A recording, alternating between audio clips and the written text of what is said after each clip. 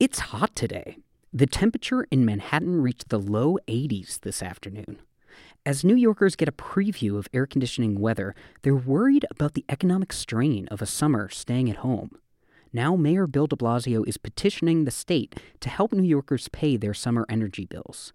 Emily Pisacreta has more. If you're like many New Yorkers, you're working or studying at home. You have the lights on, you have a computer and a phone plugged in. And starting today, you might be turning on your air conditioner. Noah Rauschkolb is a PhD candidate in mechanical engineering at Columbia University. He says when it comes to electricity usage, now every day of the week is like a weekend. You've got kind of more steady energy use throughout the day. We're not seeing this trend so much where you've got a morning peak and then people leave for work and then come back in the afternoon. Data from Columbia's Earth Institute suggests that while energy usage in the city has decreased overall, New Yorkers are using an average of 23% more energy during the day at home.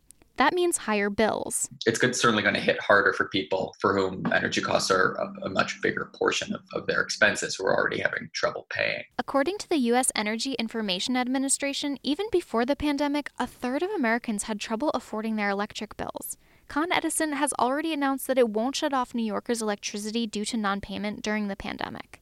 De Blasio says 450,000 residents receive a subsidy to help pay their summer utility bills. But with COVID-19, he's asking the state to double those subsidies. Summer utility bills go up. This summer they could go up a lot more because more and more people are staying home, sheltering in place. Still, PhD candidate Noah Rauschkolb says that while energy bills for tenants and homeowners are sure to increase this summer, the demand for energy overall is dropping. That's because of all the businesses and schools which have closed. And that could offset some of the price for consumers. Emily Pisacreta, Columbia Radio News.